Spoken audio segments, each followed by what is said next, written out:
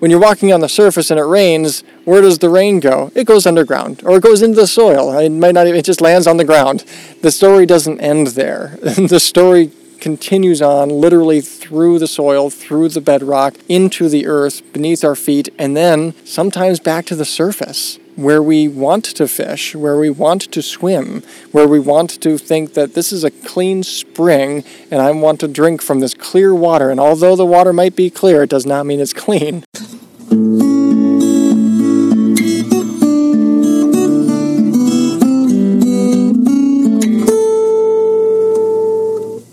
Welcome to the 281st installment of Ear to the Ground, the Land Stewardship Project's podcast on family farming, regenerative agriculture, regional food systems, and local democracy. I'm Brian DeVore, editor of the Land Stewardship Letter. A peek at the world beneath our feet can reveal the sins of the surface. I thought about that recently while taking a tour of Niagara Cave in southeastern Minnesota's karst country. Niagara, which is owned by the Bishop family near the town of Harmony, hosts thousands of visitors a year who are seeking to learn more about the dark underworld that dominates this part of the Midwest. The commercial cave features an underground stream and a 60-foot waterfall. It's a perfect place to get a sense of how quickly water moves through karst topography, which is dominated by limestone formations characterized by cracks, holes, and gaps. Common features in karst regions such as southeastern Minnesota, northeastern Iowa, and southwestern Wisconsin are sinkholes, springs, disappearing streams, bluffs, and, of course, cave systems. All that makes for a dramatic landscape, but it also means water can travel from the surface to an underground aquifer in a very short time, sometimes within a matter of hours or even minutes. And those aquifers provide drinking water for farms and communities in the area, as well as serve as a source for streams and springs. Because of how dynamic water movement is in the region, any contamination from the surface can quickly make its way into groundwater. Of particular concern is how much nitrate is making its way from the soil surface down through those cracks and crevices and ending up in well water. High nitrate exposure is a significant health risk, especially for infants, pregnant women, and people with certain pre-existing conditions. In fact, nitrate-nitrogen contamination is the #1 water quality issue in southeastern Minnesota. And the top source of that contamination is row crop fields and manure runoff. Corn production is heavily reliant on nitrogen fertilizer, and livestock waste is full of this element. But through its work with the Soil Health Network in the region, LSP has helped farmers control water runoff by utilizing practices like cover cropping, no-till, diverse rotations, and managed rotational grazing. Such techniques build the kind of healthy soil that can hang on to nutrients and store water, and even reduce the amount of fertilizer that needs to be applied in the first place. To highlight the vulnerability of our groundwater, as well as how soil-healthy farming can help protect it, LSP recently held an event at Niagara Cave. After tours of the caverns in which we saw water dripping from the rock after a recent rainstorm, participants had a chance to learn more about the relationship between farming, karst, and groundwater from experts in hydrogeology, agronomy, and soil health. After the event, I had a chance to talk to Aaron Bishop, whose family has owned Niagara Cave since 1995.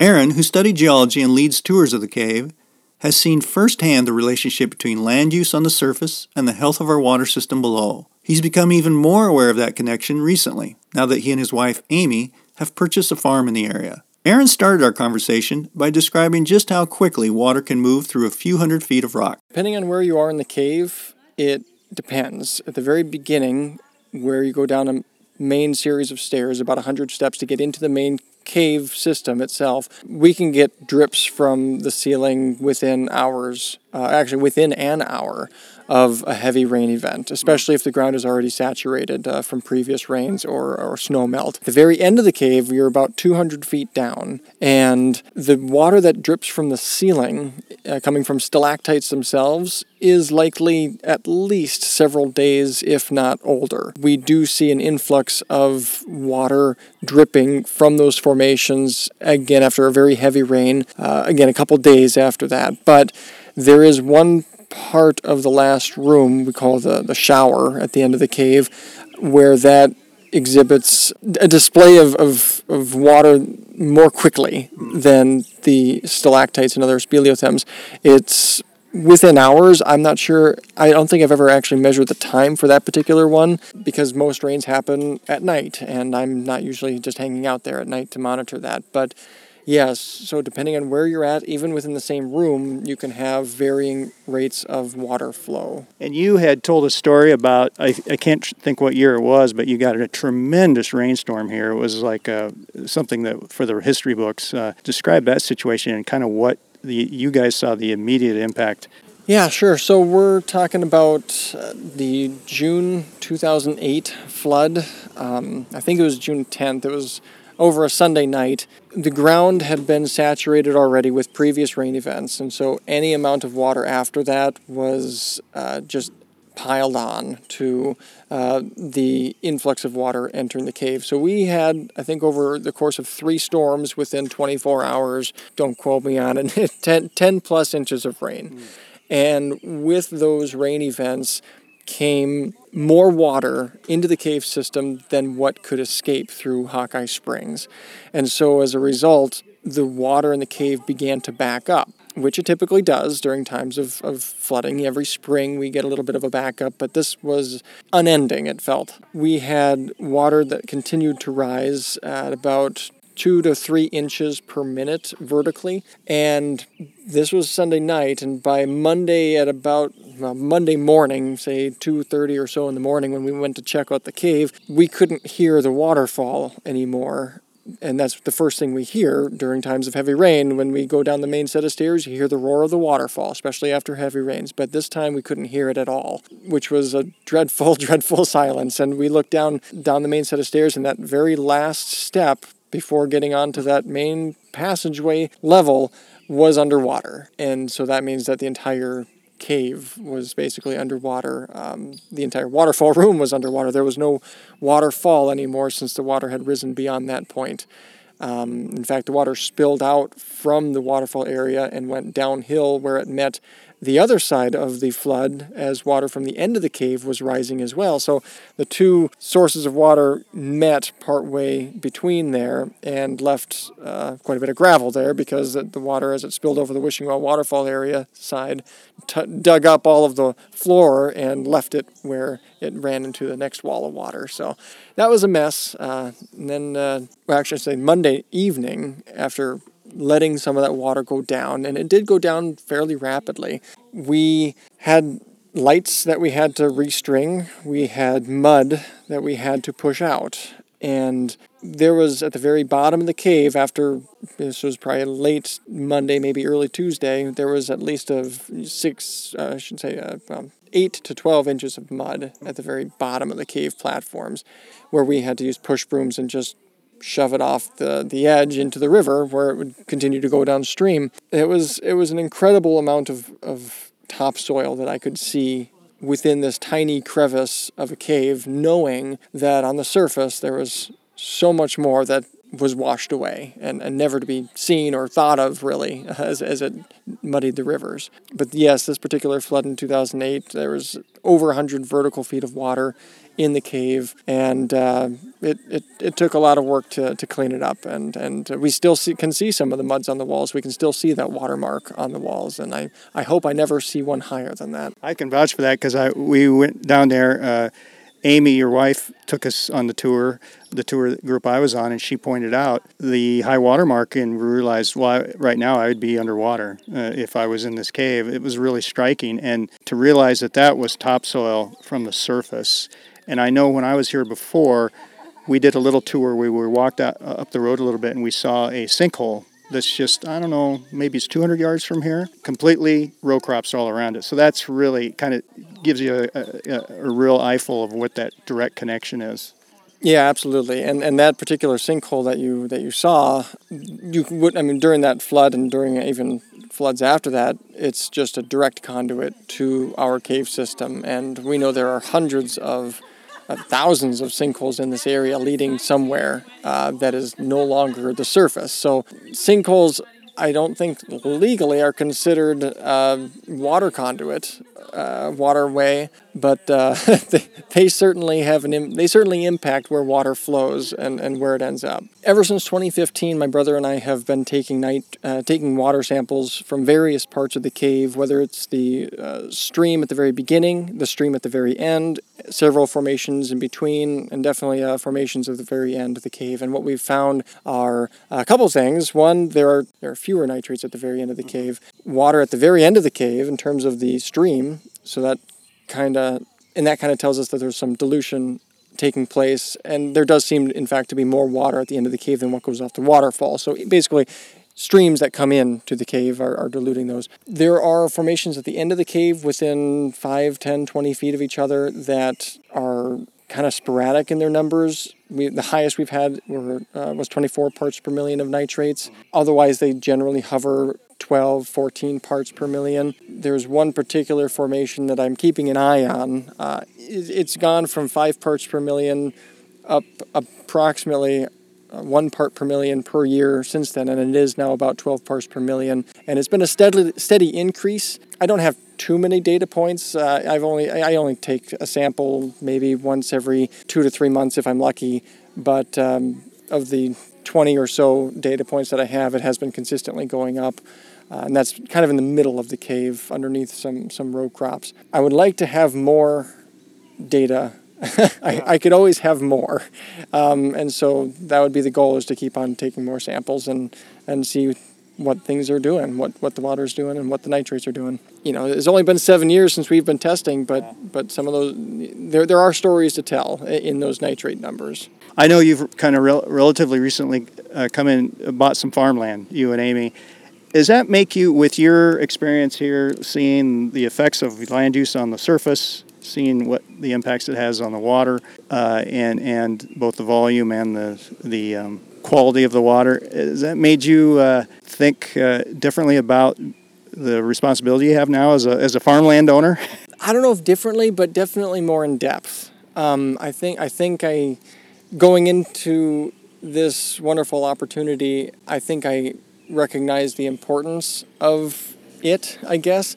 But again, now here's a great opportunity for us to work it and actually turn our understanding of how this works into hopeful action for protecting the soil health, protecting the water quality on our little area that we've got now. So one of the other presentations we had tonight was from Jeff Green, who's a hydrologist with the Department of Natural Resources, Minnesota Department of Natural Resources. And the one thing that really struck me about his presentation is they're seeing evidence of the nitrate contamination going deeper into the aquifer, which is really scary because once you get it down in there, it's almost impossible to clean up. Yeah, when you're giving these cave tours, do you talk about that? Try to get a message across to people that what you're seeing down here and why it is important for you to kind of be mindful of what's going on the surface, that this is like one tour maybe they've taken in their life of a cave, and so on a day-to-day basis they're not going to see these effects, kind of thing? Yeah, it's one of those situations where you kind of have to read your audience. Sometimes they're very interested in such topics, and sometimes they really could care less. But I do try to fit that in when I can, and absolutely, just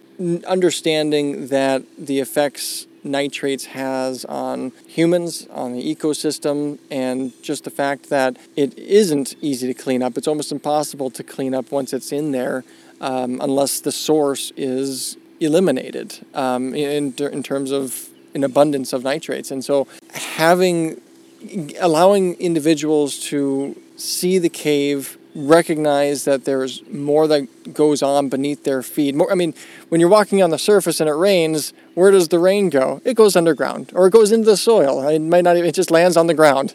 The story doesn't end there. The story continues on literally through the soil, through the bedrock, into the earth, beneath our feet, and then sometimes back to the surface, where we want to fish, where we want to swim, where we want to think that this is a clean spring and I want to drink from this clear water. And although the water might be clear, it does not mean it's clean, as evidenced from understanding the cave and seeing the numbers of nitrates in the very clear water of the Wishing Well and waterfall. And again, that's spring water before the spring. And people ask all the time, is that clean? And that's a perfect segue for me to say, well, although it's clear, it's not clean, and this is why. My conversation with Aaron reminded me of a caving trip I took some time back with Martin Larson, a member of LSP's Soil Health Network. Besides being an avid caver, Martin also raises crops in southeastern Minnesota using methods that build soil health. Through his work as a feedlot technician for the Olmsted County Soil and Water Conservation District, he's studied the movement of water and how techniques like cover cropping help cut nitrate pollution. Working with Minnesota Department of Natural Resources groundwater hydrologist Jeff Green,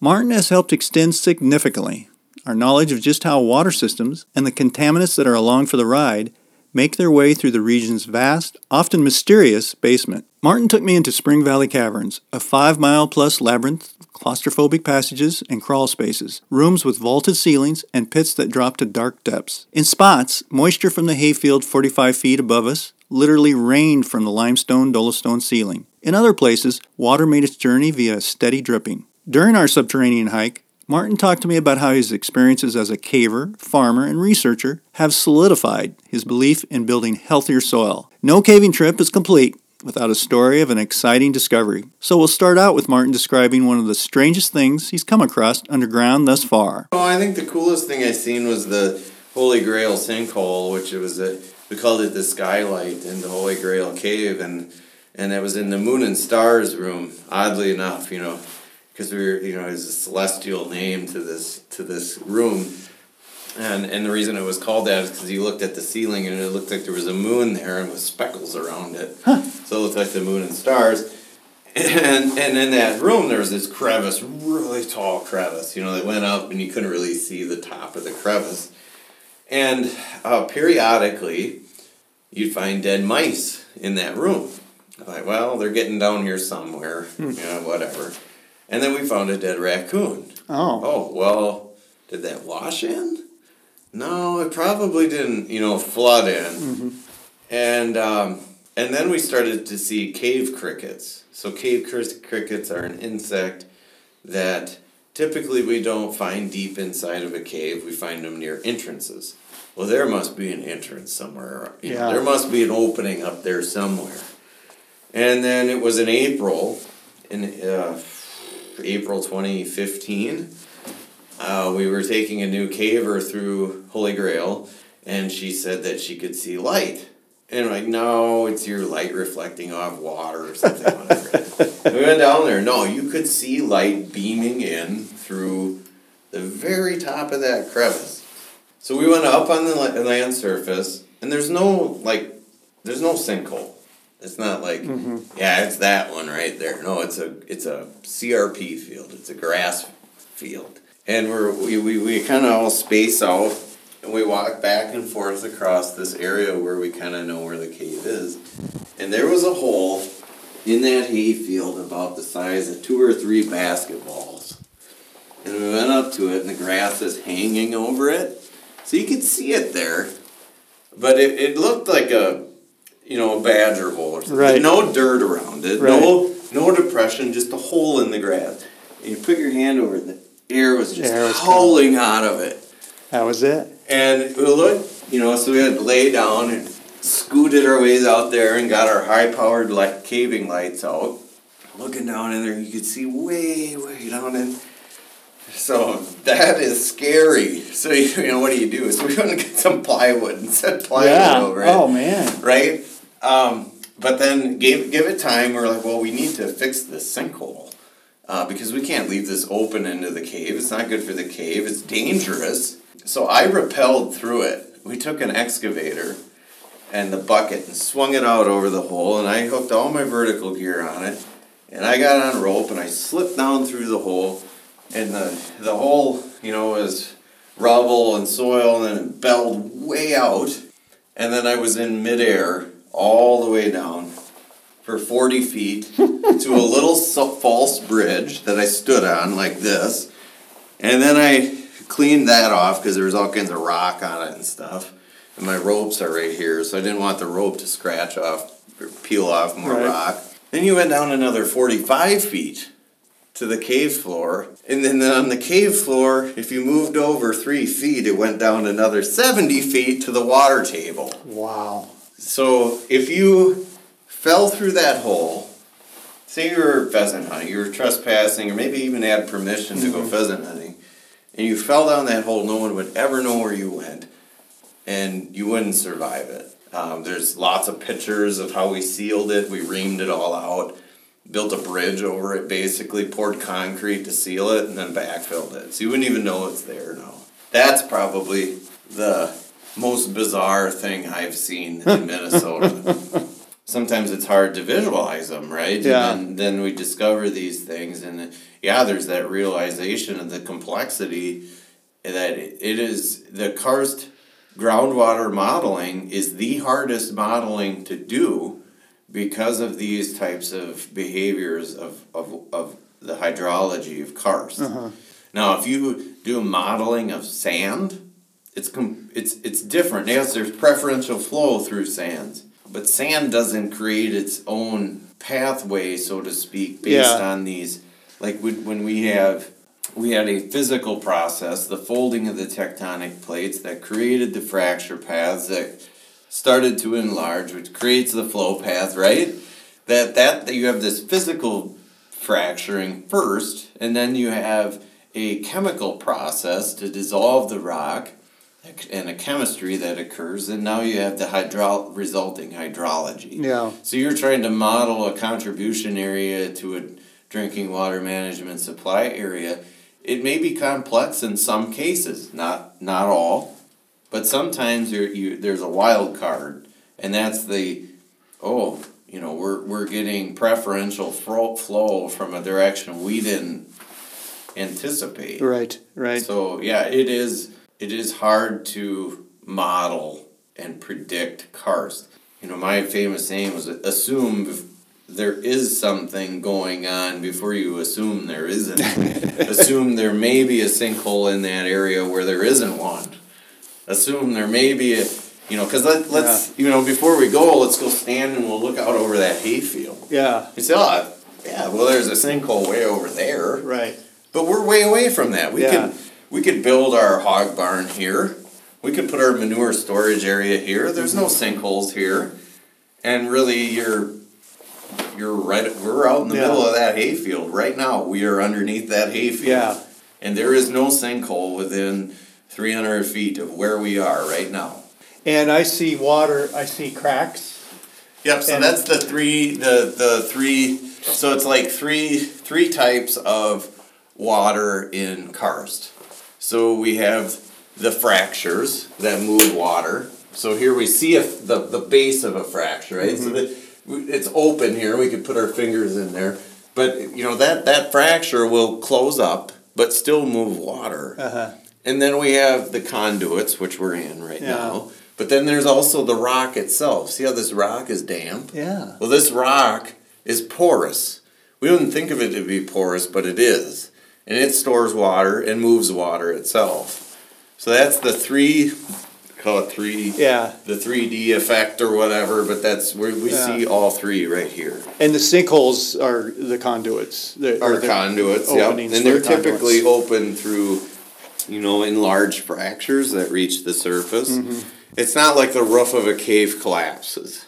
Now, that can happen, but it's extremely rare. And it's more likely in Minnesota to be a feature that existed like a fracture that was soil filled through glaciation or erosion, and floods and water occur and clean it back out and pop a new hole up on the top. We say, well, that's a new sinkhole. Well, technically it is, but it's a sinkhole into a feature that always existed there in the rock. This must really make you aware of the work you're doing on the surface. That you're farming and you're working with farmers and landowners, just how vulnerable this whole thing is. And I guess how key soil is, because I was talking to Jeff about this, is you have that opportunity to filter that water or to slow it down or whatever.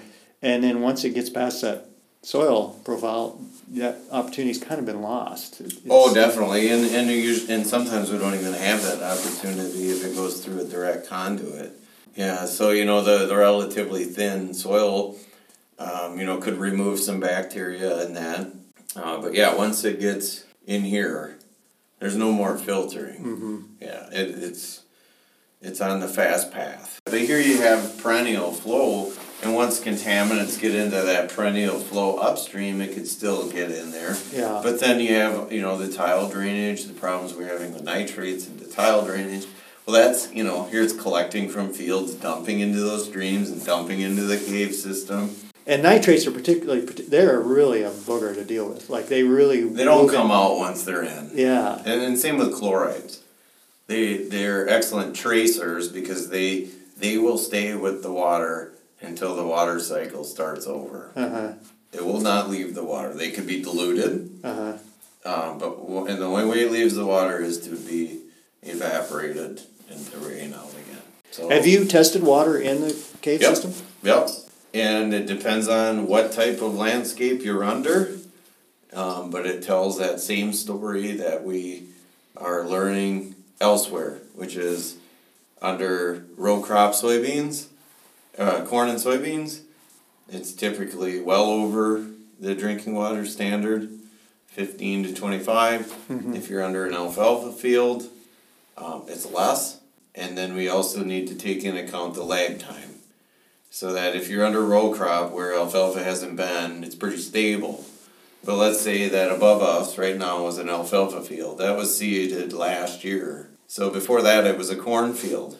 So it takes time, even from the cave drips, like here, for that the residual, the lag time still exists. Right. Now the more direct the conduit is and the quicker the water is. So you because of this three types of water movement through rocks, you have quicker moving nitrates and you have slower moving nitrates. So we see that in the caves too.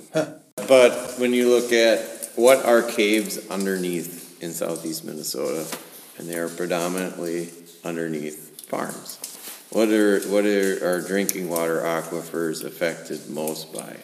Well, if we have southeast Minnesota, which is 60% farmland, I think it's probably about that, maybe 70% tillable land.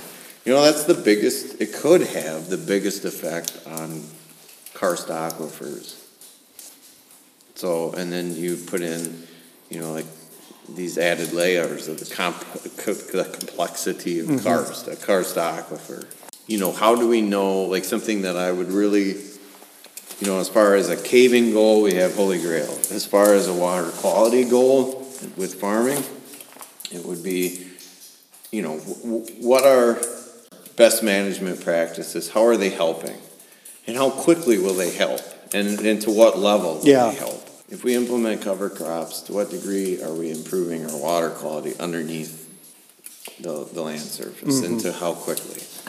Because, yes, we are doing a better job in many areas than we used to as farmers. And let's continue that, and let's measure it. Because if we can measure it, and we can say at what time we will notice the benefits, then we're more likely to have legislature take us serious, other scientists take us serious, farmers take me serious. It's the whole thing, bringing the whole thing together.